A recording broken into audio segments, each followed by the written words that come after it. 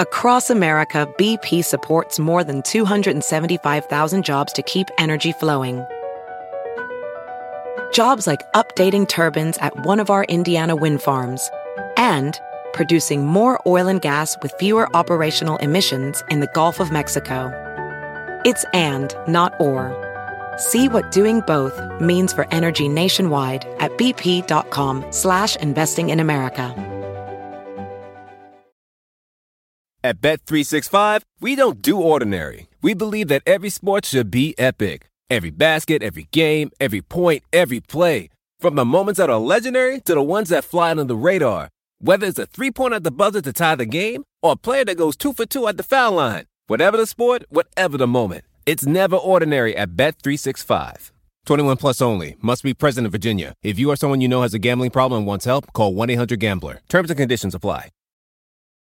Finish out the week here with point guard rankings as we look forward to doing the top 10 players in the NBA next week. Had to get this one done first, and this one I think is going to be pretty straightforward. It's really, most of these guys are the engines of your offense. That is their role. You don't have as much specialization among point guards. I think once you get down, maybe into the teens, then you can start to say, okay, what's more valuable? A guy who can run your offense at a decent level, or someone who can fit in, shoot, play defense, maybe do a little ball handling next to another ball dominant star at another position. Which of those has more value? That becomes an interesting question. But at the top, we're talking about the guys who are going to have the ball all the time, generally bring the ball up, and they're going to control things for you. Generally, they're going to be smaller. A lot of this to me is determined by whether they guard point guards in Correct. Determining who is a point guard. Do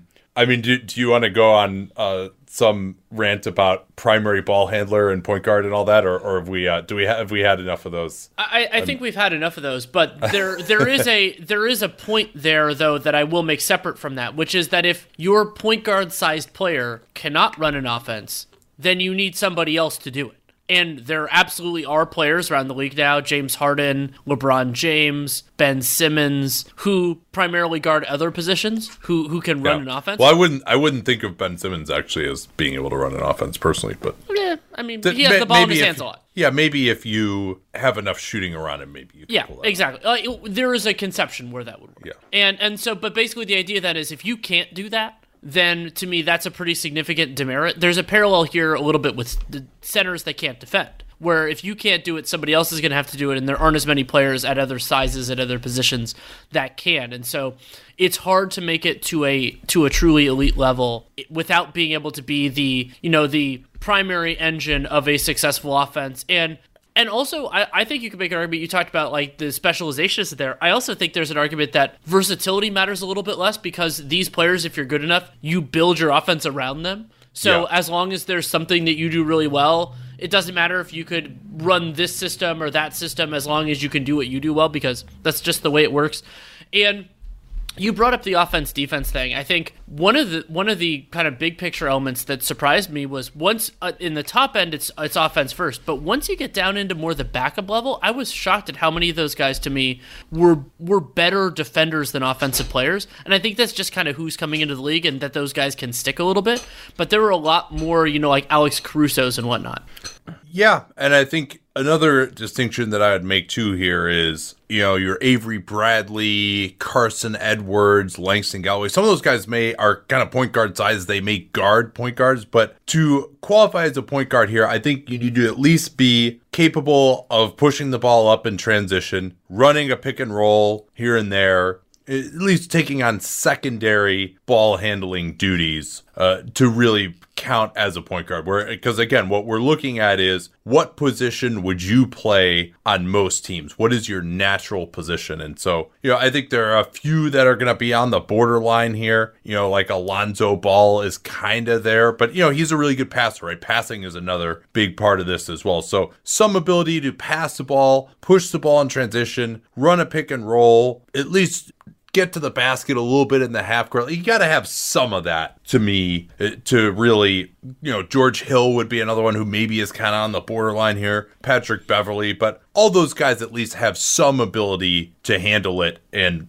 they may play off the ball a little bit more in the half court, but they still have that ability. They played point guard at the lower levels, that sort of thing.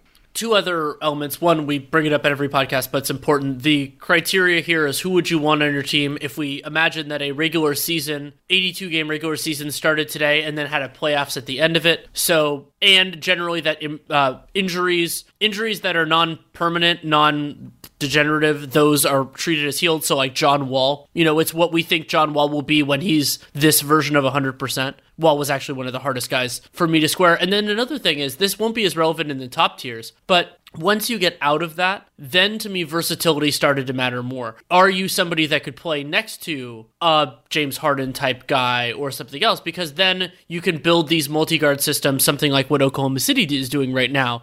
And then being able to defend multiple positions in particular becomes more valuable. So somebody like Shea is a good example there, or you could draw in Derek White as an interesting example too. And those guys can help more. But the most important thing in many respects is, can you run an offense? You think this is the deepest position? Yeah, I think that it is, even though I started getting a little queasy in my 16 to 25 tier, but there were a lot of capable players. I thought that was encouraging, just how many, guys that you could throw in your rotation and you feel good about that. And then the high end was stronger here, I think, than almost any position. Like the top 15, the top 7 or top 8, those are great. And then the top 15, they're all guys that I would be pretty damn happy if I was on my team. Yeah, I think the other thing, too, is we always say, there's not that many great point guards out there. There's not that many quality backups. But I did get down to probably about 50 here in the ranking in terms of players that I at least thought were quality backups. The problem is just that some of these are concentrated on, there's 3 or 4 of them on one team. And so you see a team like the Hawks at the start of this year having absolutely nothing at backup point guard. You've got teams like the Pacers, for example, where TJ McConnell, Aaron Holiday, and Malcolm Brogdon are all 3 of them on the same team. So or Oklahoma City, where they close a game with 3 players that are in my top 50. Exactly. Cleveland starts 2 point guards basically. Both of whom are not in my top 50, or one of whom is. Colin Sexton is. Yeah. I was wondering where you're gonna end up with Sexton. That'll be interesting here.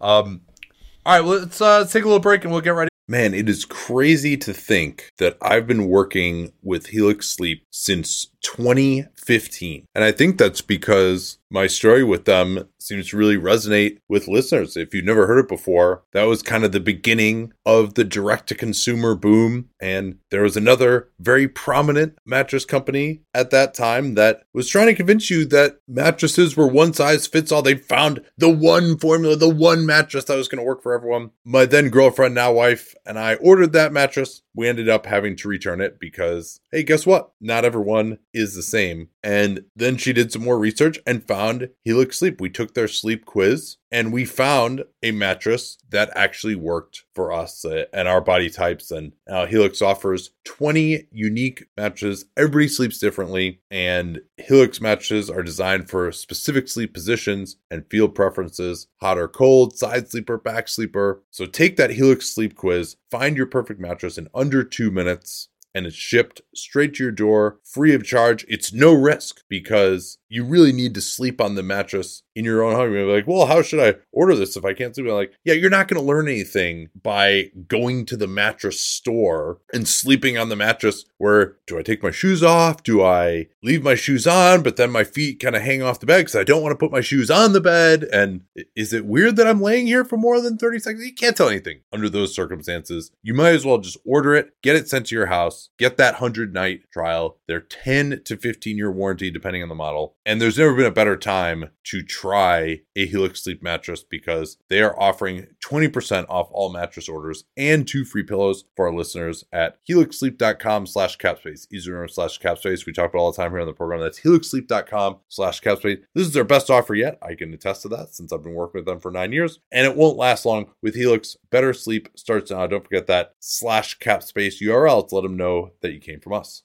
Man, I just love American Giant. Just an amazing clothing company. I was reminded again of how much I love it when I drove from California to Montana over the All-Star break. And you know what it's like when you're on a long road trip and it's cold, particularly when it starts off warm in the Bay and then we get into some really cold areas. You're like, well, I don't want to wear like my jacket in the car, but then when I get out to fill gas, I'm going to be freezing. But the American Giant hoodie was perfect because despite being made out of a nice heavy material that'll keep you warm, it's not too hot as well. So I was able to wear it in the car, not be too hot, step out of the car, and still be warm enough when I was filling up gas or going into a restaurant or something that I didn't feel like I needed my jacket even when it was cold outside. These things are amazingly durable. I proposed to my wife wearing an American Giant hoodie in the Grand Canyon almost 7 years ago. I still own that same hoodie. I still wear it constantly. And American Giant has since spread out into all sorts of other types of clothing, like their premium Slub Crew tee, the No BS high-rise pant, the slim roughneck pant featured in Giant Magazine, issue 2. Every American Giant piece is made in America and designed to last, no exceptions, and it provides year-round comfort. So find a closet staple for every part of your spring days at American-Giant.com and get 20% off your first order when you use that vendor code CAPSPACE at checkout. Easy to remember, we talk about CAPSPACE all the time here on the program. That's 20% off your first order at American-Giant.com. Don't forget that CAPSPACE code to let them know you came from us. Into it. Okay, this was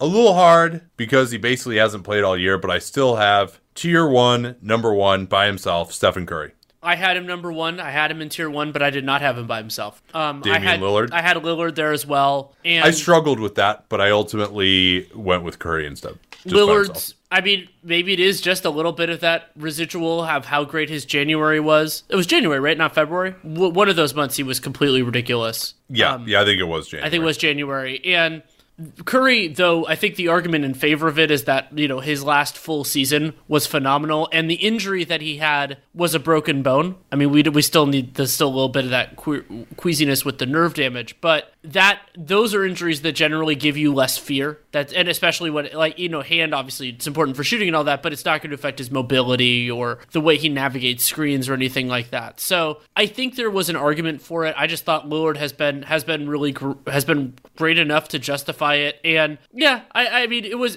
a close call. That was one of the harder decisions on my entire board. So I'm interested in what tipped it for you, because I'm assuming you were on the borderline too. Well, Steph Curry had one of the greatest playoff series of all time against Damian Lillard's Blazers less than a year ago. That was one that came to mind, and Lillard was not able to have that kind of an impact. And Lillard did have a really awesome playoff series of his own against OKC earlier, but then really dropped off against Denver and the Warriors. He's still an extremely dangerous player, and he's capable of having these incredibly hot months, but the reality is that Lillard, most of what he's doing is still just at the point of attack. And there are ways to deal with him a little bit more. You can trap him and get the ball out of his hands. Now, you know, he's never played on a team like the Warriors, but what sealed it for me was just seeing Steph in his first game back, the only one that we saw him in before things were shut down, against a really good defense, playing with a bunch of dudes he had never played with, and he still just completely unlocked the Golden State Warriors offense. And he was getting double teamed up top in pick and rolls. He would come off a screen, two guys would go to him, guys would cut to the basket for a dunk. It's just the fear that he creates. And there's also just really no reason to believe that at his best, he can't be about as good as he. Now, he turned 32, but the all-time greats hold on to their value generally a little bit longer. The big issue, of course, is availability. Lillard has been one of the more durable players, recent groin issues aside. Curry has not been so much. Now, the hand thing was a little bit more of a freak injury, but he missed time with the groin last year. You know, he's probably, you know, more of a bet to play 60 or 65 games per season going forward. But for me, as I've talked about it with some of the other positions, he is the one who's going to provide the most championships added. Like, I think he has proven that he can be the best player on a championship team. I think he played at that level last year in the playoffs, despite the fact that they lost. And Damian Lillard just hasn't gotten to that level yet. He hasn't the same talent around him, of course, but that still, to me, I just want that high-end upside. I believe Curry provides that. Even if you want to say, hey, you're going to play a regular season, who would you rather have? I probably would rather have Damian Lillard. But if I'm trying to win a championship, give me Steph Curry until further notice. I agree. So that was just so obvious to me. I agree, and that's why I had them in the same tier. Is like, for me, if it's like, well, you could conceivably pick the other guy in the regular season, and the argument actually, even though I had Curry in the same tier, is that both of these guys, when healthy, are good enough to get you into the playoffs, and so there's this kind of weird switch that happens when players. We talked about this in the small forward rankings, that once you get to that level, then established playoff performance actually matters more because you're going to be there anyway, so then who's more valuable there. But for me, Lillard, I think I gave a little bit more credence to the fact that he hasn't played in as perfect a situation for him as Curry has at various moments of time. I mean, it's now been a long time that Curry's been in the Kerr system and that he's had Hall of Fame surrounding talent, and CJ is definitely very good, but the overall system hasn't been there. And I mean, Portland was a great offense, really good one last year when Lillard was on the floor. I don't have the stats in front of me, but I remember that when they had, their normal complement of players. And this year they were very good too when he was exactly. out there. And they just couldn't stop anybody. But yeah. Okay. So now. One more thing there too. I think Curry to me is a little bit more portable in terms of playing with other great players than Lillard. Now they both shoot the ball, so that's not a big demerit of Lillard's. But Lillard. You mean like the activity off ball and stuff like that? Yeah, the off ball activity. I think Steph's still a little bit better defensively, a little bit more intelligence defensively. I think they're both fantastic leaders. So that's something that is really a wash between them. So, I'm giving Lillard some respect in that I'm putting him in a tier 2 by himself above the rest of these guys. Okay, that's what I was going to ask you, is because I also didn't feel comfortable putting Lillard with anyone else other than Curry, and so it was like, so that was another decision that I made, and yeah, I mean, there's nothing against that. Okay, so we have so that means we're squared up through 2. I mean, other than the differentiator, but the same 2 people in the same order. This is the hardest separation that I had to make was what will be my tier 2, what was your tier 3 in terms of number and quality. And for those reminder, we didn't say this at the outset.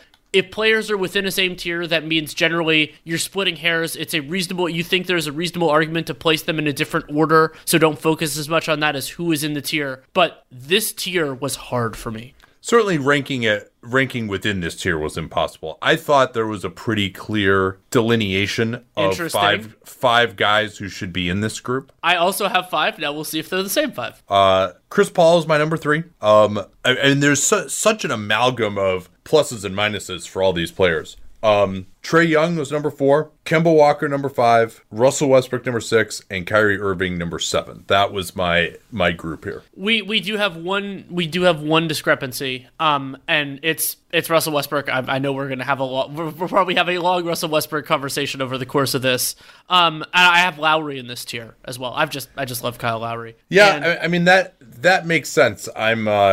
He was at the top of my next group, but I also think just with the age factor that concerned me a little. It concerned me with Paul too, but I think Paul's been at a higher level than Lowry. And yeah, I'm not sure that he's like a great third banana. Well, so part of what I really like about Lowry in this tier, and it's a little bit of a weird thing to value for this type of player, but I like that with his competitiveness defensively, and that he can battle guys at different positions, that he can fit in more places. Like that you can do those sorts of things with him that you really couldn't with some of the other guys. I mean, you can with Chris Paul. He's a lot of what's making some of those OKC crunch time lineups work.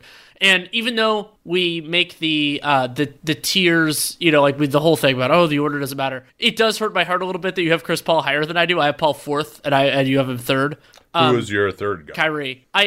Wow. Well, he's missed, what is this, 3 of the last 5 years he's had a season-ending injury? Yeah, but I mean, this is the first year that Chris Paul has been abundantly healthy in a little while. I mean, he's been healthier than Kyrie in other years.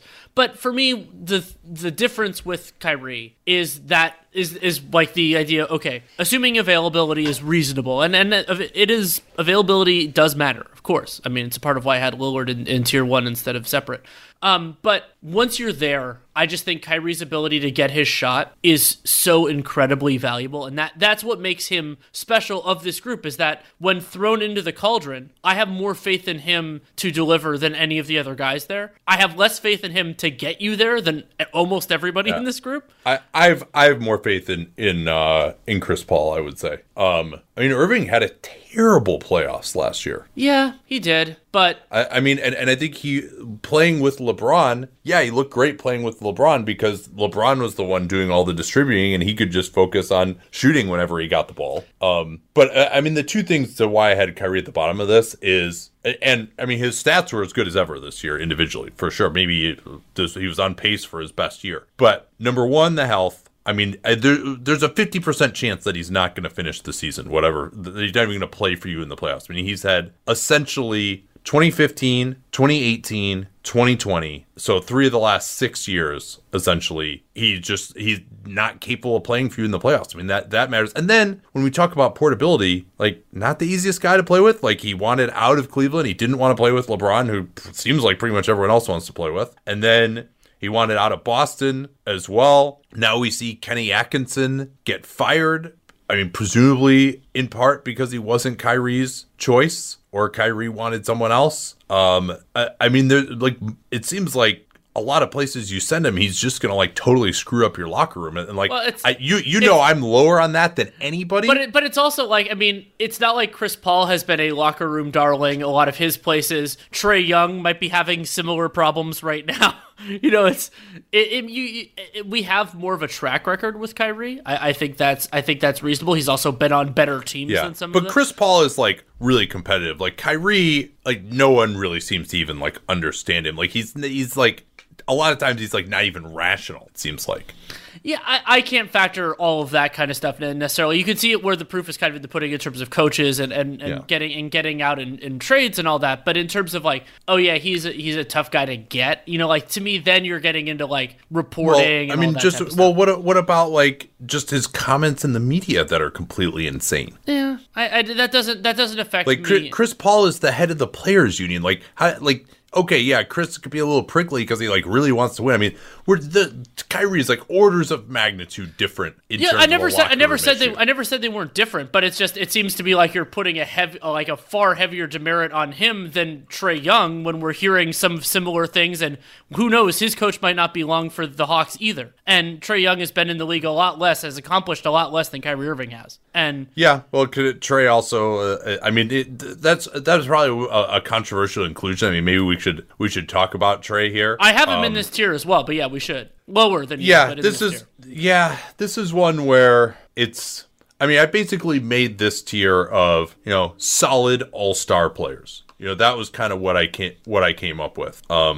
I mean, really, and Kemba to me has like the lowest ceiling of this group. Also, I would agree with that. But he probably has like the highest intangibles, and he can shoot it really well off the pick and roll, which is big. Like so he can cause some problems for a lot of schemes. I mean, maybe he's the second best defensively of this group, although that is not a lot of studs. I would say he's. Oh, that's right, because you have a different. I was gonna say like I have Lowry and Chris Paul here, but you don't. So yeah. But Trae, I mean, the biggest thing to me is just, especially thinking of starting a season right now, he's the biggest candidate of this group to get better. I do think that he is like a high character person who wants to win, and yeah, he's played a ball dominant style. That is, he was also the only person on his team who could dribble for much of this season, so that happens sometimes. And I think his offensive impact, the way he impacts other teams' schemes, is probably top 5 in the NBA in terms of like how much teams have to change up their defense to account for him. So and I think he just could be an offensive engine for a lot of teams. Now, in the playoffs, going into a playoffs, you tell me that Kyrie is healthy for sure. Okay, I'd probably rather have Kyrie than Trae Young at this point on most teams. But I just, like, it's gotten to the point with Kyrie where there's just too many question marks right now. I labeled this tier the him alone one. And the reason why is because I did that after I finished everything, because everybody below this tier, I didn't feel comfortable that if you just threw them on a team, they were going to have a good offense. And to me, that's the reason why Trae Young is in this tier, is that I think if you put, you don't know the rest of it. You're just saying NBA caliber players at the other 4 positions, and you say Trae Young is the point guard. I'm going to bet they're going to have a pretty good offense. And that is incredibly important in the league. And that gets you a long way. He has very specific flaws that may never be fixed. I mean, his defense is atrocious and probably always will be some form of bad. It could maybe get to less bad, but still bad. And Trae Young, like, I mean, if the shot ever goes in a little bit less, that's going to be a big problem. But he's a wonderful passer, great in the open court. And you know, the fact that he has done as well as he has with this kind of surrounding talent. Remember, he hasn't even played a minute with Clint Capella yet. And Capella's not this, you know, to use your word, panacea of everything, but he will help a lot. And I think that Trae, you know, to me, the context helps him because he hasn't had that sort of circumstance. Now, you can also argue that the lack of a sample, you know, that maybe a rough year or two could end up changing that. But generally, to me, young point guards who do well in a tough situation continue to do well. And that's why, you know, somebody who I have in my next tier down, like, I'm confident that he will move up here. I just need more of a sample on it, and that's John Morant. But let's talk about the difference of opinion. I think here, let's take a break. We're gonna move to Russell Westbrook. Okay, yeah. Let's. That's a good pregnant pause here. Anyone who's seen our YouTube videos knows that I don't wear formal stuff all the time. So when it's time to dress up rather than dress down, I highly recommend Indochino. They were the official outfitter of my wedding. I got my tux from there. All my groomsmen got their sport jackets from there as well. I felt really good about having them be the outfitter of my wedding because all of my groomsmen were going to get stuff that they could continue to wear that fit them perfectly. Because when you go somewhere else, you're not going to get something that's made for you. So why not measure yourself in 10 minutes or visit a showroom rather than feeling like you're wearing somebody else's suit that they tried and failed to tailor for you. And not only does Indochino have the suits that made them famous, but now they've got everything. Blazers, pants, women's wear, outerwear, designed and made for you. Hundreds of high quality fabrics to choose from. European wools, linen, cottons, tons of colors, tons of patterns. You can customize things like the lapel, the vents, the pockets, and you'll get a piece that is personalized for you in fit and style. Level up your game with Indochino. Go to Indochino.com. Use the code CAPSPACE. Use the CAPSPACE we talk about all the time here on the program to get 10% off any purchase of $399 or more. That's 10% off at Indochino, Indochino, Indochino.com. And don't forget that CAPSPACE code to let them know that you came from us. Okay. I'll give the argument for why Westbrook is here. I think he, in the situation that he's been in these last 3 months, is just playing at a unbelievable level. Transition. Now, I agree with you. You just put him on the average team and no, you're probably not going to have an amazing offense, but he does single-handedly make you a good transition team. I mean, if you look at Houston's pace from last year to this year was the slowest in the league, and now it's one of the fastest in the league, and basically just because of him. So that is something that he does by himself that really gives you a lot of juice. And I just think he was physically starting to look really, really good. He is capable of playing in a switching system, even if he's not the greatest defender. I'd still rather have him than, say, Trae Young or Kyrie Irving or Damian Lillard. Maybe Lillard is probably a question mark there. Depends what kind of system. But and I think he just looked awesome getting to the rim. He was able to use the spacing that Houston was providing him to get to the basket and score on people over and over again. And he's averaging 30 points a game on really good efficiency. So that is the argument for him. Go ahead and make the argument against him. He is among the least plug-and-play players in the entire league. You can't... So, yes, he can thrive in a very specific circumstance, and congratulations. That's great, and that there is value to that. I'm not gonna argue against it, and Houston was able to cultivate that. But think about what they had to do in order to make that happen. And most teams... Well, let me push back on that a little bit, because there are plenty of centers you could find who can shoot it as well as PJ Tucker. PJ Tucker isn't but who can the center? There's plenty of centers who can do that and be on the floor defensively. And with Russell Westbrook, you want to play a switching system. The constraint, because you don't want him reliably standing at the point of attack defensively. So he's not the reason that they have the switching system. That's a couple other guys, but he's significantly better in that than anything else. So okay, now you want a center that spaces the floor and and can switch and doesn't totally suck defensively, I don't think there are that many. And it has to be able to shoot, because if he can't shoot, then it's a big problem. Yeah, but I think like all you need is someone who can shoot okay. I think, and also remember too that the Rockets for a lot of this year didn't have much shooting outside of Clint Capella either. But you're getting that at the point guard position, and that's so. Then you're looking for shooting. Like, you need better shooters at like the 2, 3, 4. Yeah. It's not just like you need good shooters. And Westbrook, he can be that engine transition. That's great. And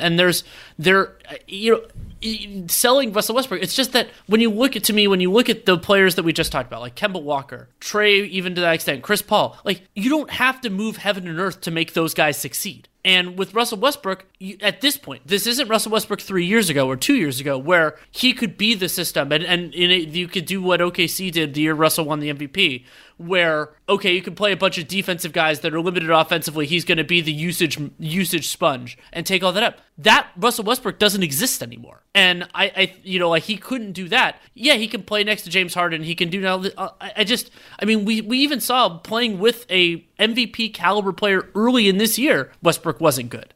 Yeah, well, I think a lot of that was health related too. That was a contributing factor, to be sure. Well, so let me ask you this: like, let's say he had played at the level that he played at the last 2 months all season. Would that have changed your feelings on things? He'd be closer, but I still don't think I'd have him there, because it takes a lot to get into this top group, and he's not as reliable. And you talk about like, okay, how's it going to work at the higher levels? I mean, Russell Westbrook, yeah, maybe in this Houston system it'll work in the playoffs. But again, remember, he doesn't get to play on his perfect system. If we're putting him in the postseason, his limitations are going to come to bear. That's what happens. Okay, well, let me ask you this. Let's just go through the teams here, and let's see, like, how many teams do you think that, like, he wouldn't work on, right? Like, I mean, most teams have enough shooting at the other positions, and then they maybe have a 5 who can't shoot. That's a lot. Okay, well, here, let's do it. Let's do it this way. I'm going to go through the guys in the tier that I have them on, and let's see where you have. So not in the tier that you do, because I think those are pretty clear. Is this not a useful exercise? Because I want to see, like, but is it really true that he doesn't fit anywhere, right? Like, I'll just do like a sample of teams, okay? Okay. So Boston. Let's say you replaced Walker with him. I don't think it works nearly as well. So Tice isn't a good enough. Like, Tice to me is about the same as PJ Tucker. But then he's taking possessions away. He's taking in the half court. He's taking possessions away from other guys. I think it makes life harder on Jason Tatum. I think your best argument here is him being out there makes life harder on your other perimeter creators. Right. That I buy more than the idea of, well, you have to have, like, that it's so hard to find a center who can shoot well enough. That's like two parts of the same argument. I mean, it's hard to fit it because you can't find players, because it makes life harder and you have to get better players to do it. If you see those as different arguments, then sure. Yeah, I mean, I do a little bit, because the thought was like, oh, it's only working because, like, Houston has this crazy system. And I think that's, a Daniel Tice or a Dwayne Dedman or like John Collins if he were playing center. Like, throw him on the Jazz. Like, Jazz are a good team. You replace whoever you want to of their guard rotation with Russell Westbrook. I don't think it makes them better. Russell Westbrook's obviously a good player, but like it becomes a challenge, and all the other, the Jazz even had to. I think he'd be fine on the Jazz. Okay. Because they have shooting at all these other positions. Like, they're one of the best spot up shooting teams in the league. They don't have it at the 5. Okay, they still have, like, he can still run a pick and roll. But then Donovan Mitchell's getting marginalized. So if you have to use Russell Westbrook in the primary action, then that means then you're not using Donovan Mitchell to his best potential. Like, you're choosing by putting Russell Westbrook in these circumstances, you're choosing to take possessions away from other guys who I would say are better uses of that than Russell Westbrook, because it's the same argument you've made all these times against Ben Simmons, that when he doesn't have it, it's a much bigger issue. And so if he's not a part of the main action, Russell Westbrook can score 30 points a game if you put him in the right situation. We don't know that about Ben Simmons. Yeah, but you get what I'm saying, is that you with teams that have other talent, you're sidelining that talent to give it to Russell Westbrook, and so he can be that guy on a certain group of teams, absolutely. But like I brought up the Jazz, would that work on the Pelicans? I don't think it would. He would help some of the bottom teams in the league for sure. Like that's not a part of this at all necessarily. But like Denver, once we get into the teams where this sort of stuff really starts to matter, outside of the he could help the Bulls a lot. Yeah, absolutely, of course. Yeah, no, I mean as you go through it, okay, so like Minnesota, he would really help them. Sure, for sure. They need a guy there are teams that need a guy like him would benefit. Orlando, sure, even though there are flaws, he would give them a juice that they don't have. Yeah, Phoenix. I think Booker would be it would be harder for Booker, but yeah, in the net, I think he would help. I have Westbrook above Ricky Rubio, so that's not a big surprise. Yeah. So I mean, I do see your point, right? Like he is a tough fit, but then I also think that you may be underrating the magnitude of what he's able to accomplish in the right system. Yeah, maybe. So this is I thought this was a good discussion. It's one of the livelier discussions we've had in a while. And believe me, if he were still playing the way that he was at the start of the year, I would have been right there with you. I would have had him like 15th or something. So I just like the run that he had. I just was giving that a lot of respect. I mean that I thought was extremely impressive. So. One more quick thing. So let's say we had done these rankings at the end of last playoffs. So last year, they lost the first round to Portland. So how much are you putting on this? So for reference, last year Russell Westbrook 50% true shooting. He took 7.3s per 100 possessions, made 29% of them. OKC got knocked out in the first round. He wasn't the best player on his own team. Where would he have been then? Because to me, if you're saying, I get what you're saying at the beginning of the year, you would have had been 15th, but would he have been in this tier then? Because then you're no. I'm talking about like 2 months into the year. No, I know what you're saying, but that's just what I'm pushing. I think it's even more recency bias than that, because I think that you wouldn't have had him near where you do right now at the end of last season. So then it's just the last. Probably not. But he also had to have knee surgery at the end of last year too. Yeah. I mean, I really thought like one of the things too is just a visual component that I thought he had really lost explosion and he was really struggling to finish at the rim. And I thought that has been something that's looked much, much better. And I do like the transition element too. I mean, I think he takes something off the court for other players in the half court, but he brings it back on for them in transition, which I think, doesn't completely alleviate that. All right, we probably spent too much time on this, but so you guys let us know. Do we have Russell Westbrook too high or too low? Interested to crowdsource this one. I have him at number 6 in tier 3, and what do you have in the next group? I have him in the next group. I have him at 11. Okay. All right, so that closed out this group for me. I mean, we talked about Lowry too. I think his plug and play ability, I think he does have an argument, but I also think that if you're really going to have a good offense, he probably has to be your third scorer. Yeah, he was the hardest for me to include in the him alone because I don't think he gets all the way there himself, but the defensive value made it that he was more appropriate for me in this tier than the one below, so that's why he ended up there. But yeah, I agree with you. Offensively, he's not in the same caliber as the other guys. So my tier 4 here was 3 guys. Okay. Low-end all-star, I called it. And it was Kyle Lowry, De'Aaron Fox, and Drew Holiday. I thought those guys had just a little bit higher of a level of performance than the group below them that I considered high-end starter, which took me from 11 to 16. How did you have, I know where you had Lowry and Westbrook, but Fox and Holiday, let's hit on them a little bit here. My next group was 8 to 15. I kind of saw a little bit of the same idea that you did, but I originally actually had Drew Holiday in a tier of his own, and then I'm like, that's a little bit that's splitting hairs a little bit too much. So you're sure Kyle Lowry is better than Drew Holiday? I have Lowry a little bit above him, but especially considering a season that started now and Lowry's age, you feel comfortable with Lowry being significantly better than Drew Holiday? It's close. Like, that was one of the harder distinctions that I made. Like, I actually had it the other way first and then switched it back. But but with Drew, I'm a little bit less confident offensively. Like, his defense is great. I mean, I've been a believer in him for a long time, going back to, like, I used to talk to him about how he defended Steph Curry because he did such a good job on him. But one of the most important things that a point guard does is they are the engine for the offense. And Drew hasn't really, he hasn't quite been that consistently over the course of his tenure in New Orleans. And some of that surrounding talent, they dealt with all these injuries and everything else. And so... Yeah. Is he good enough to be, like, your second offensive option on a good offense, you think?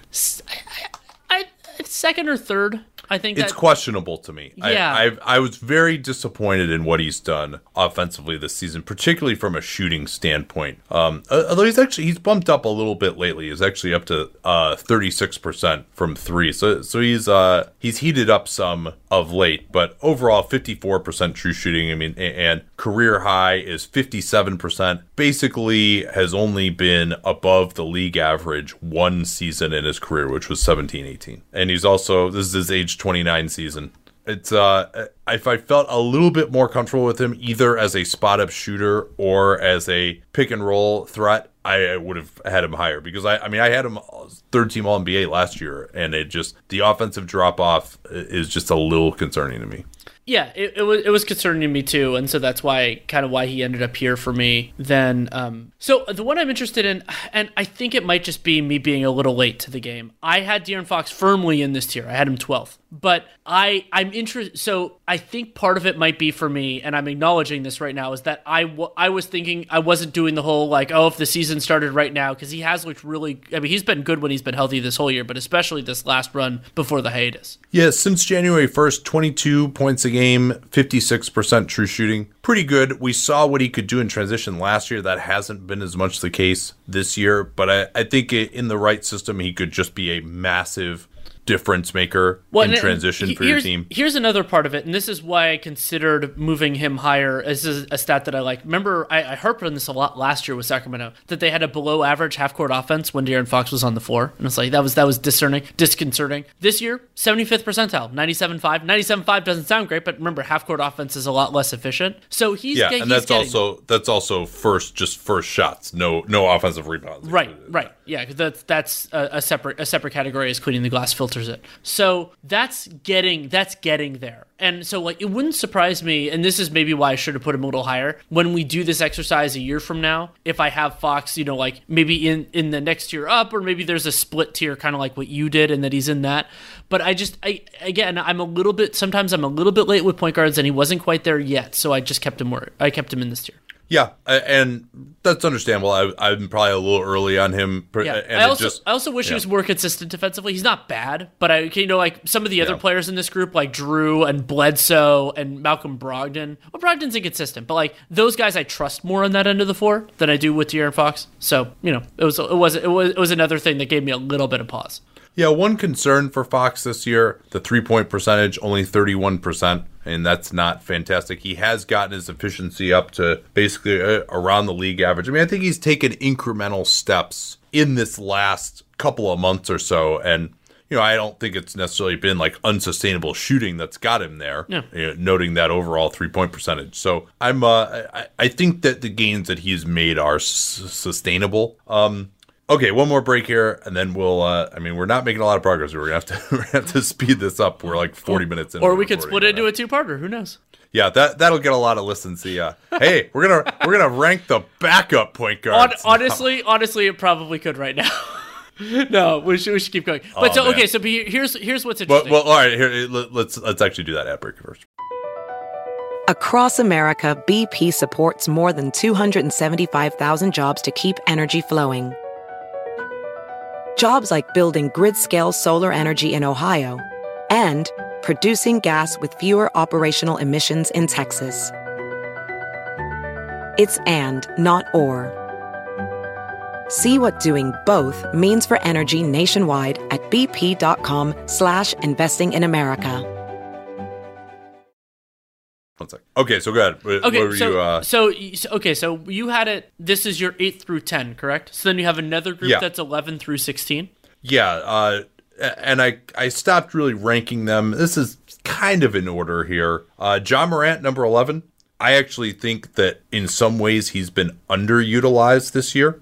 If you look at their clutch games and you see what he's been able to do down the end of that, when they really are like, okay, no, now we're going to put it in his hands every single time. When you look at what he can do in an ISO as well, when he even just going at his own man, but then when they switch some big poor sap onto him, I mean, he can blow by anybody. He can get a pretty good shot on anybody. a little concerning that the 3-point shot has come down a little bit. He's down now in the mid-30s after a pretty hot start to the year. The volume is not amazing. But I do think, he's a good free throw shooter. He shoots those deep threes. He shot them reasonably well in college. I think he can get to the point where he, at a minimum, can prevent the defense from just going under all the time. And I think he's just a magical player with the ball in his hands. I think he's going to take a massive step forward over the next year or so.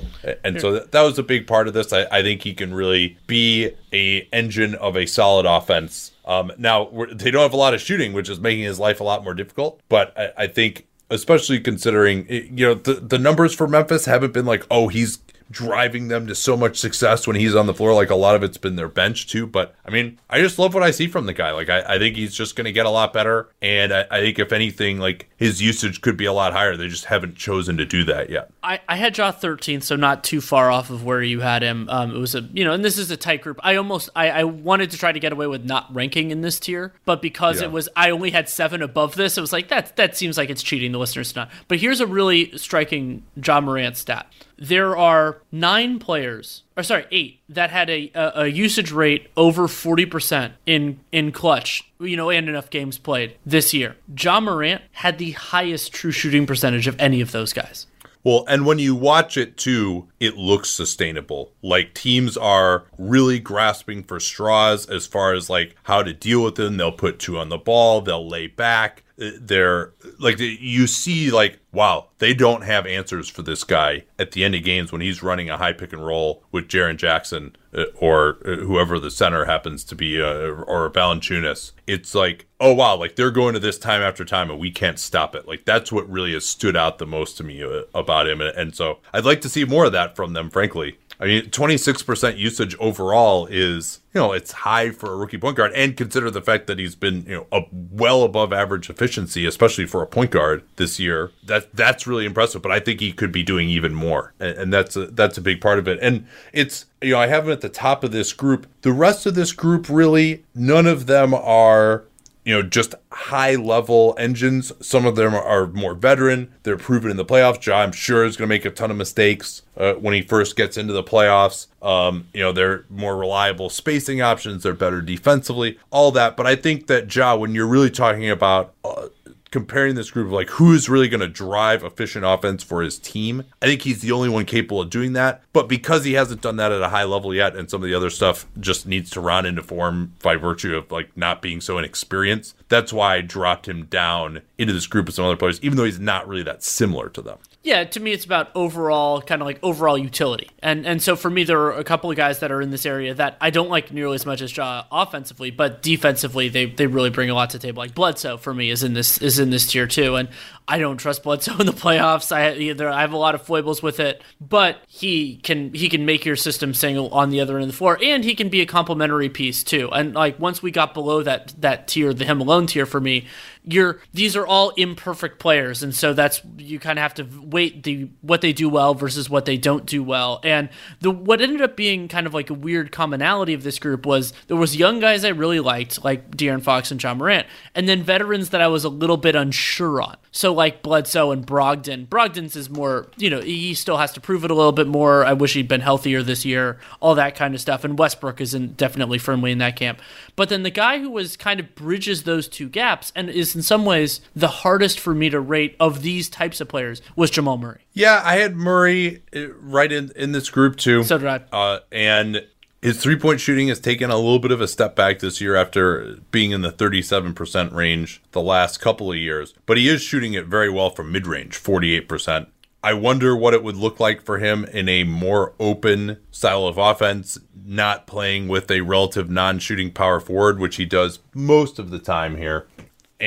Or maybe he's just kind of stagnated and he's a gunner, and because he's the only perimeter shot creator that the Nuggets have a lot of the time, that he just kind of gets overrated because someone has to score the points for them. I'm really of two minds. I thought his playoffs last year, he had some encouraging moments, some where he wasn't able to drive their offense quite enough. But so it's like, all right, is he being asked to do too much here? Or are we, and that if he were asked to do things differently or in a more wide open system, that we'd think more of him? Or is it possible we'd think less of him because we're overrating him just because he scores a lot on the Nuggets as their big perimeter scorer? So something I thought was interesting, I looked up the stats for, there are 3 guys that I had in this tier that have a dominant force also on their team. And I looked into how those teams do offensively without that guy. So Bledsoe, 111.4 offensive rating without Giannis. Westbrook, 112.2 without Harden. Jamal Murray, 110.5 without Jokic. And there's a lot of noise involved in this in terms of who's on the floor and who isn't and everything like that.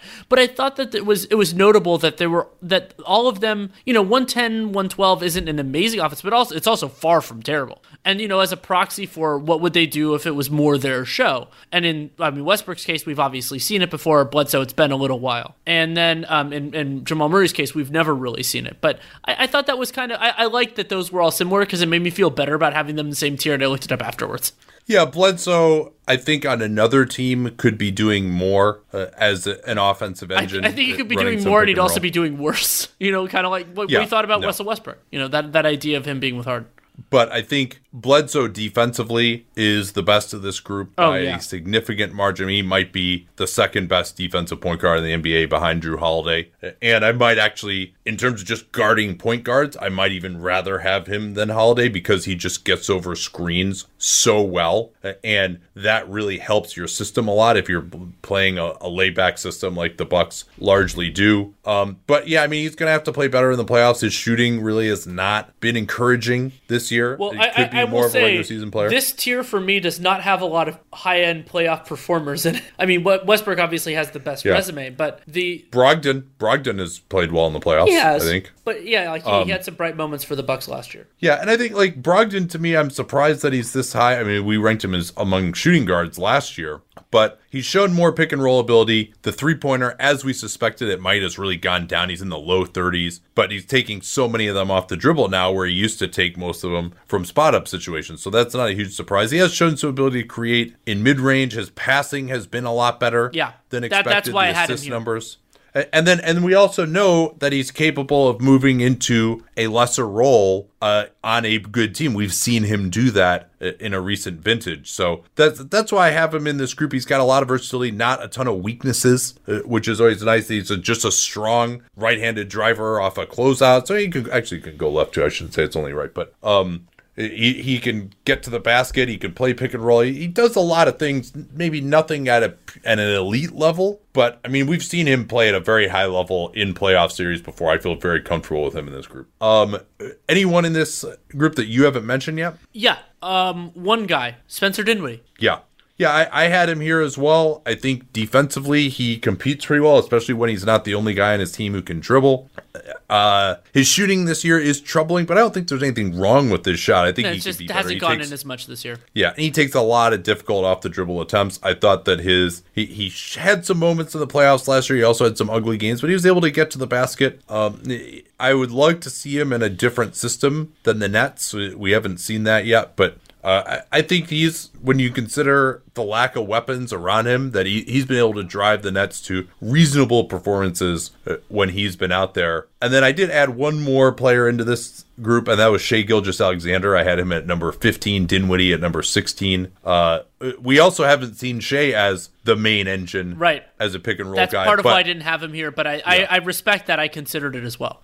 I think his shooting has taken a step forward. He's also quite young. He's got a lot of length, good physical potential, one of the better defenders in this group, and I think he's going to continue to improve there as he gets stronger. He might have some switchability. My concern with him is the vision and the ability to put pressure on the rim and force double teams. But he's also, his ability to create shots from three-point range and the mid-range, I didn't see that coming for him at all as a prospect. I was really worried about his overall shooting ability, and I no longer am. I think he's done enough there where I think he's another guy who can really become a part of this group that doesn't have a lot of weaknesses. And he doesn't make mistakes, really. He just plays older than his age. His coaches just rave about him. So I think, especially with the season starting today, I would feel very comfortable with him in this group as a starting point guard, and even on a playoff team. I think he can be pretty good. My toughest omission in this group was not Shea, though he was a tough one too. Was Fred VanVleet. Yes, VanVleet he's done a great job in Toronto this year. A lot more on his shoulders without Kawhi there, and because all the injuries with that team, there were times when he and Siakam had to do a lot more, and Fred VanVleet did a nice job of it. And defensively, his tool, he gets after it. I mean, we saw what he did against Steph Curry in the playoffs last year, but I'm just not all the way there yet on him as an offensive player, and again, one of those guys who is a lot better in certain circumstances than others. And I wonder what his free agency is going to hold, not only in terms of what his contract value is, but what kind of a situation we get to see him in next year. It very well could be another run in Toronto, and that would be great. I'd support that. I love VanVleet where he is. But I'm not as confident that would work as some of the other guys, which is why I left him down here. But I feel a little bit badly about it. Yeah, his 43% shooting from two it's a problem. Is concerning. But, I mean, his absolute bulldog mentality defensively, his strength, deep three-point shooting. I mean, we did see him get overwhelmed a little bit physically in that Philly series.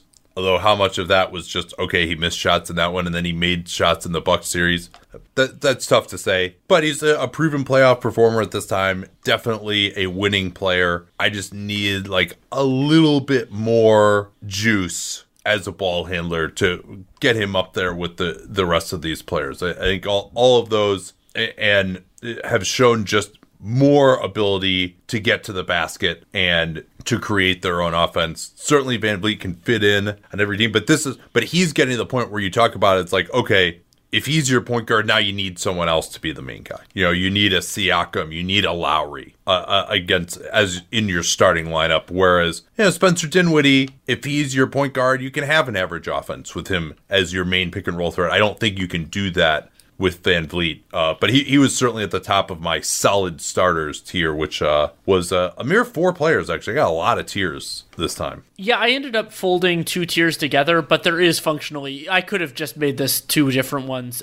So one guy I'm surprised you haven't mentioned yet, because you've been a little higher on his season than I have, is Mike Conley. So he's in this group to me of the solid starters. It's tough to know what to make of him. The hamstring injury kept him out a while. The transition to Utah. I mean, I think he looks okay to me still. I'd like to see if he had more reps, what he would look like still if you just ran him back in more of the role that he had in Memphis. Defensively, he's a little undersized. He slipped some there, to be sure, but he still tries. He's still another great vet, great character guy. I think if you just look at how he's handled this difficult season in Utah, I think it's pretty clear that that's the case, that he can fit into a lot of situations. So yeah, I had him in the 17 through 20 group. Ricky Rubio was also there. He's in mine. He would have been lower for me before this last year. I mean, he's just been a massive difference maker for the Suns on both ends, and just all the bullshit that he does, the taking a charge on a guy rolling to the basket after a pick and roll. I mean, all that crap, which I absolutely can't stand watching between him, Lowry, and Chris Paul. I mean, there's those guys make like 5 plays a game where you're just like shaking your head. But I mean, God, what I would give to see Chris Paul do a rip through move right now, though, Danny. I mean, we're in desperate straits here. I talked to you about this on GChat, but like I started watching draft film today, and I just started beaming because it was like, oh my God, I'm watching actual basketball. It was so exciting. So I'll go through. So I ended up, while we were having this conversation, I realized that I should split this tier. And I ended up just moving the guys that I was shakier on. I just moved them down. It doesn't make that much of a difference. So my group here: VanVleet, Conley, Shea, Rubio. We've already discussed all those guys. The other 2 players that I have here: Patrick Beverley, wonderful at the role that the Clippers have him in, but if you had to ask him to like run the offense, I think it'd be a big problem. He hasn't had to be that guy for a while, but I also don't think he can be. And then the last guy is, and I wondered whether I should have him here or a tier below, but I thought this was more appropriate, our good friend D'Angelo Russell. Yeah, so you mentioned Beverley. I've got him more in the 25 to 35 range as a low-end starter. I think big time concerns about his ability to stay healthy. Sure. And he and George Hill I had kind of in the same group. But that was the low end starter is an interesting group. We'll table that for a little bit here. So I had my solid starters tier, which is 17 to 20. And then I had the limited to offense tier, which was 21 through 24. And that was D'Angelo Russell, Derrick Rose, Goran Dragic, and Devontae Graham. Those were Dragic, Rose, and Graham were the three guys that I moved out of my solid starter tier into the one below. So that's kind of creepy. We're just hive-minded on that, I guess. I didn't think you'd have Dragic that high. I thought I was the only one who still believed. Yeah, I mean, the fact that he's like still wearing the knee brace and he seems kind of limited to 25 minutes a game, but like he and Rose to me are very similar injury risk kind of guys, but really who are capable of doing a lot for you as a backup point guard who on a lot of teams they'd be the best point guard, they'd close games, but maybe they don't start it for you just because you're trying to keep their minutes down. And then you're like frantically looking for an upgrade and just realize you can't find one. Yeah. And Russell, Devontae Graham, Russell just so bad defensively. Maybe he's going to break out in Minnesota and the defensive limitations bothered me, but not as much as the idea that he only does certain things offensively. And that he doesn't, that once you get him outside of that comfort zone, not only his efficiency as a scorer, but more importantly, like he's just not as effective as a creator. He's not generating as much attention. He's not creating the separation that makes his passing sing. And we saw some of that for Golden State this year. Fortunately, when Karl-Anthony Towns is available to play, I think that the Wolves will mask a lot of that. But again, most teams don't have Karl-Anthony Towns at center. Yeah, and Russell, he gets up a crazy number of three-pointers, 10.7 per 36 minutes, and he shoots 37% on him. And by contrast, Damian Lillard, he's actually at 39% this year. Wow, that's nasty. But he shoots more three-point attempts per 36 minutes than Damian Lillard.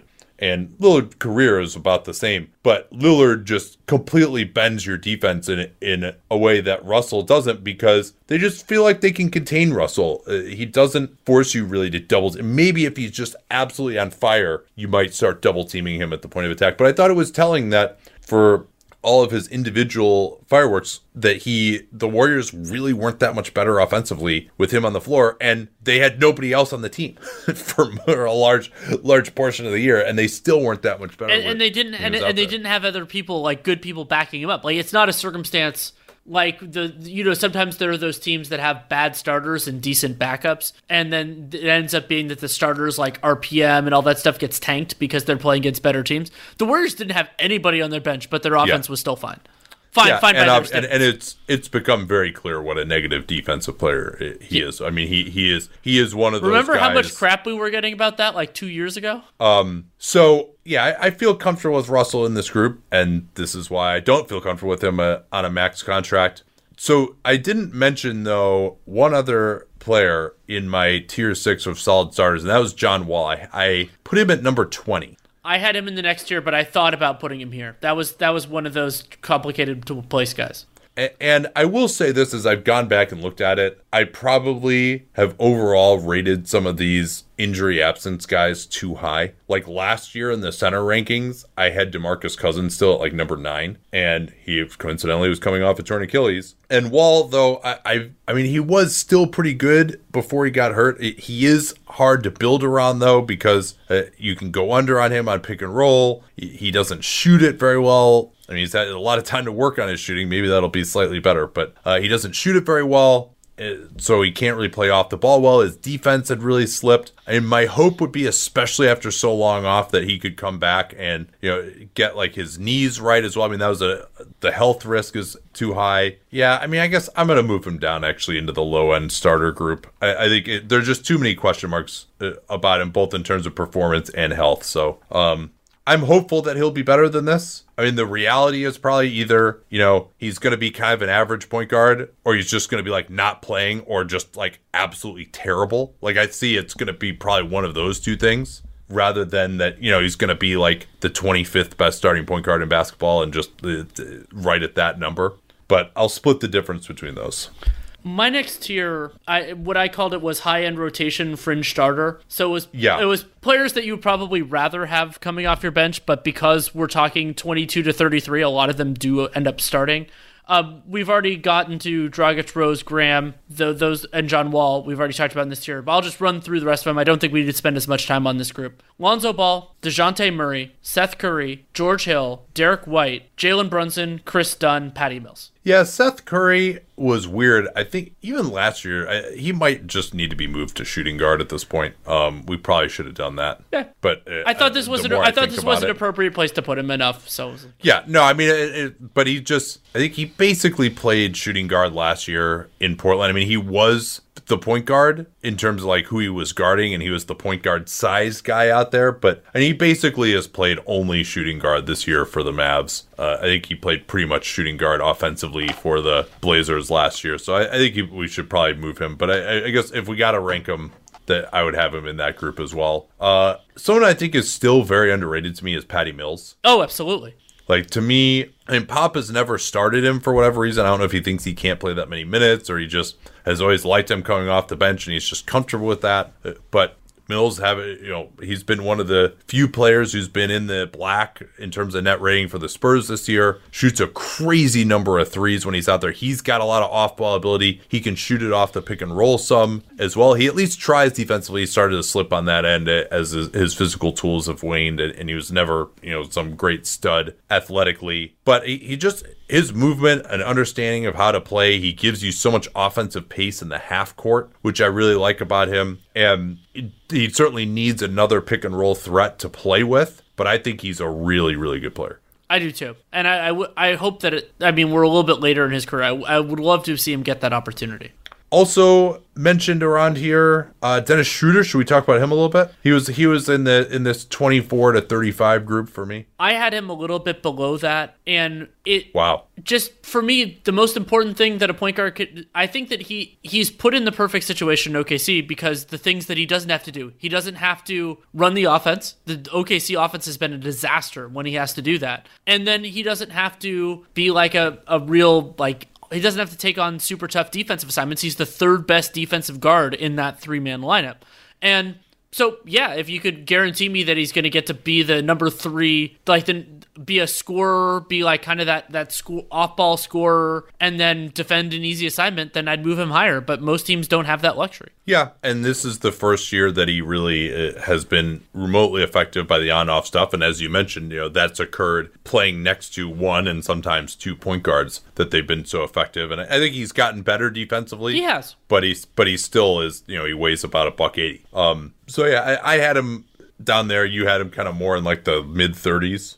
I stopped. My tier is it's 34 to 50. But like for me, like for example, like if we're gonna pair Schroeder and Patty Mills, like to me that's I'd rather have Patty Mills. And to me it's not even that tough a decision. Now you can make an argument like Schroeder versus Chris Dunn. Yeah. I mean there are many teams that I would prefer to have Schroeder on because Chris Dunn is he's such a huge defensive positive and such a huge offensive negative. But the idea that you could I like having a guy like Chris Dunn on my team because then not every team, but to have somebody who just is a tenacious guard defensively is it's a valuable skill. And like DeJounte, I'm still not sold on his offense, but he's still a talented defensive player. Derek White, I wonder where his game is going to go. I've had high hopes for him, especially after those couple of strong games in last year's playoffs, but he just never really put it all the way together for me this year. So like San Antonio had 3 guys. I had an 11-player tier. San Antonio had 3 of them. Yeah, and White's shooting it a little bit more from 3 this season. He's been efficient. The defense hasn't popped as much this year. Yeah. But it's more just him as a creator. I think that's been the biggest thing is that it's been his show. The Spurs offense hasn't been great, and there are a lot there. It's not like the surrounding talent is amazing in some of those minutes, but Patty Mills has done a pretty good job, and it's not like their talent is perfect in those minutes either. Yeah, he's shown some growth as a pick and roll player that deserves to be acknowledged. Sure. A lot of that I think has been with unsustainable jump shooting off the dribble. But yeah, is he a primary pick and roll threat? I don't know. I could very easily see him if he just takes incremental steps forward in his 3-point shooting and 3-point attempt rate and his ability to distribute off the dribble, he could become a very valuable player and he could shoot up into the teens. Absolutely. Very easily for me next year. But he's also, this is age 25 season. I'm not expecting massive leaps from him. And 18% usage for to be below average in usage for most backup point guards, going to be a little bit higher than that if they're running things. Except George Hill. So, yeah. I had him more in the solid backup group as of now. Maybe someone that I should move up. But he's kind of like a weird hybrid player too. I'm not even sure that he counts as a point guard right now. Did you have Jalen Brunson in this tier? No, I just had him down in the solid backup group. I like him a little bit more. Range. Isn't he a Chicago point guard? Is he? Yeah. Yeah. Wow. Yeah, he is a Chicago I don't point think guard. I don't think you lose your card over being lower on Jalen Brunson than me. Yeah, I earned my Chicago cred with the double dunk story. That's that is a legendary Chicago high school basketball story, which I did actually tweet out proof of that, 2 separate articles. And nobody sent me the video of the Ariza dunk yet. I'll look at some point in my life. You got to just email the UCLA sports information. Yeah, I probably should. They have time now. Yeah, sadly. A few other guys to talk about. Markelle Fultz. Yeah, I have him in the next tier down. Yeah, so you don't see him as a starter? Nope. Yeah, it is. Wait, can tough. I mention one thing that's funny with him? Yeah. I have him in the same tier with Elfrid Payton and DJ Augustine, so it's kind of like the magic ghosts of point guards past, sort of present and future. I would give Fultz a little bit more just based on how young he is. I think he can push it pretty hard in transition, which helps. I think if there were... And defensively, I like him. He and Derek White have some similarities, actually. Yeah, I just trust White a little bit more at this point. Yeah, White is a better shooter. Yep, certainly. I mean that's the question. I mean, Fultz. We'll see. Actually, maybe this hiatus will be good for him to continue to work on his jump shot and try to. Because I mean, his form. He's like, okay, I found something that I can shoot with and not embarrass myself from 3-point range. But I mean, he still needs to do a lot more work on that to get it back to where it's actually going to be a weapon. Let's see, who else haven't we talked about? George Hill was in this low end starter group. It was tough because I think he actually is more valuable on a per play basis and plays at a higher level than a lot of these guys are talking about. And I mean, that 67% true shooting, I don't know if you heard that's pretty good this year, but he's also 33, 20 minutes a game, low usage. It's tough to, and he did pick things up in the playoffs last year, but then the year before that in Cleveland, he didn't do much. But I mean, he's done this for long enough now that I'm starting to believe that, again, he's still a quality player. I mean, he just had that weird lull of about a year and a half. But injuries could catch up to him as well. I mean, he had that toe issue, groin issue last year. So with all that, I think if he could do it for longer, he'd be probably, up in the low teens for me. But that's just not the case right now. Terry Rozier? No. I didn't rank him at all. No, I mean, to me, he's still in the low-end starter group. Oh, I am not there. Well, okay. Yeah, as your primary pick-and-roll threat, absolutely not. But he shot it very well this year from 3. Yeah, but it's as a secondary guy when if you put him back on a playoff team, let's say you either started him next to another threat at another position, or you bring him off the bench. He can defend, he can rebound, he's got pretty decent size if you need him to switch in a pinch. He has playoff experience, and he can shoot it pretty well. So I think all that, I realize that we think he's overpaid, and no, he's miscast as a starting point guard. He's not a good enough pick and roll player for that, and he's a limited finisher. But I think playing next to the right kind of threats, I think he could be pretty effective still. And you're talking about in the 30s. I would absolutely be totally happy to have him as like a third guard off the bench in a playoff team. I think he'd be totally good for that. Yeah. One guy we haven't discussed. I think the Westbrook argument took it all out of you. Now you're just like you're down to like one word arguments at this point. I don't think having a 5-minute argument about Terry Rozier is a good use of my time.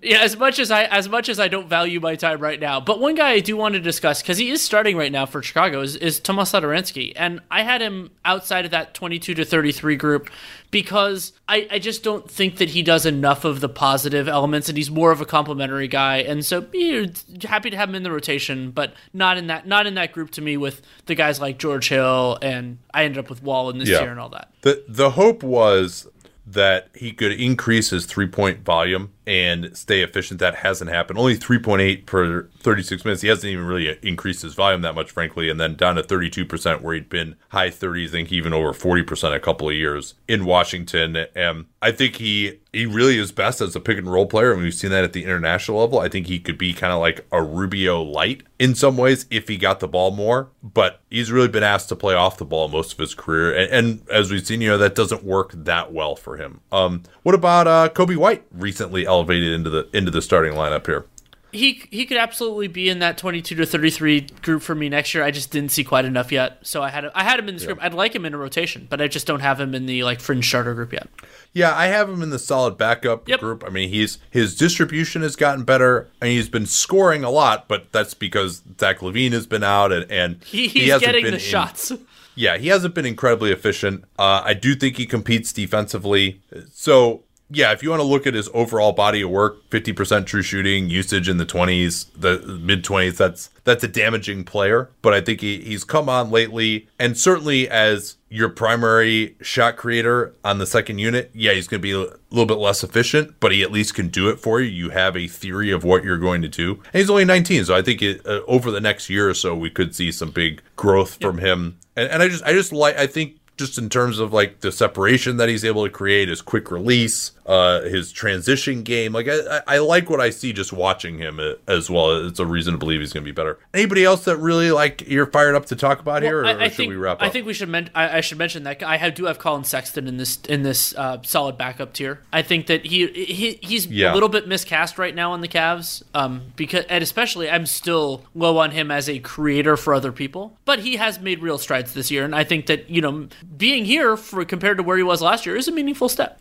No, I agree. And he's another guy who would probably be more cast, as you mentioned, as a scorer off the bench. Yeah, I mean, last year I went all the way down to guys who would actually hurt most teams. I did not get that far. And so last year, the people who were in that was Sexton, Schroeder, who, to his credit, has moved out of that. Dennis Smith, who, he would be the absolute last ranked point guard in the NBA right now. Rondo's been slightly better than I expected this year sometimes, but I still think he overall hurts the team. Elfrid Payton, I think, has moved out of that category. Isaiah Thomas, he's not even in the league anymore now. And he actually had probably some unsustainable shooting. And Emmanuel Mudiay actually got a little bit better too. So it is possible to improve here.